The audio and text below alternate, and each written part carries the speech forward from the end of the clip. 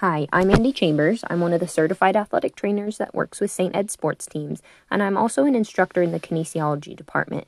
I'm here to talk about the class I teach called Prevention and Treatment of Athletic Injuries.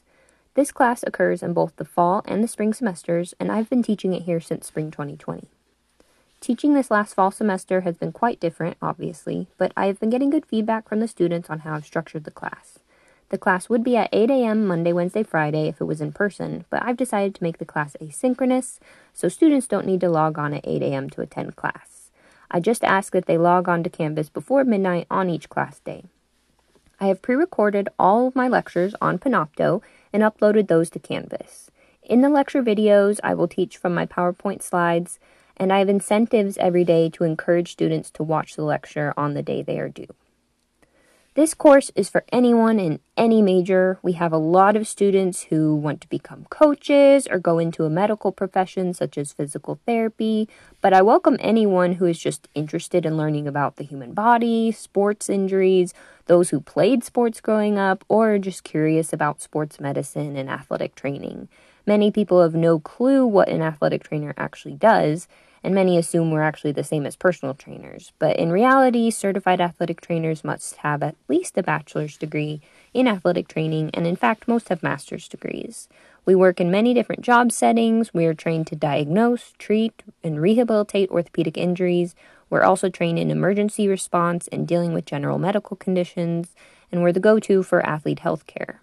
We work closely with other medical professionals such as orthopedic surgeons, sports medicine physicians, general practitioners, physical therapists, occupational therapists, chiropractors, and many others. So this course I teach will introduce students to every aspect of sports medicine and athletic training, which is obviously quite a bit, as I just mentioned. The first few weeks of the course deal with administration and insurance, taping and bracing, environmental conditions, fitness training, and nutrition. The next few weeks, we get more into the mechanisms of injury and how injuries actually heal, as well as rehab and modalities, sports psychology, and wound care. The next large chunk of lectures move from one body part to another, where we discuss specific injuries that one might encounter in an athletic environment. I start at the foot and toes, work my way up to the knee, and all the way up to the head.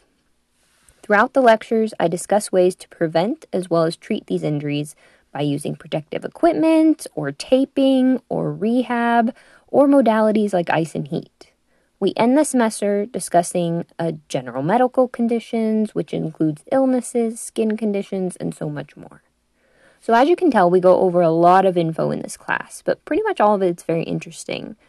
I am so passionate about a lot of what I teach in this class, and I love educating college students about health, anatomy, rehab, and what I do as an athletic trainer. So if you have any questions about the course or about athletic training, you can definitely contact me at achamber, that's ACHAMBER, at stedwards.edu. And I hope to have you in class one day soon, or hopefully one day actually see people face to face in the class in the near future.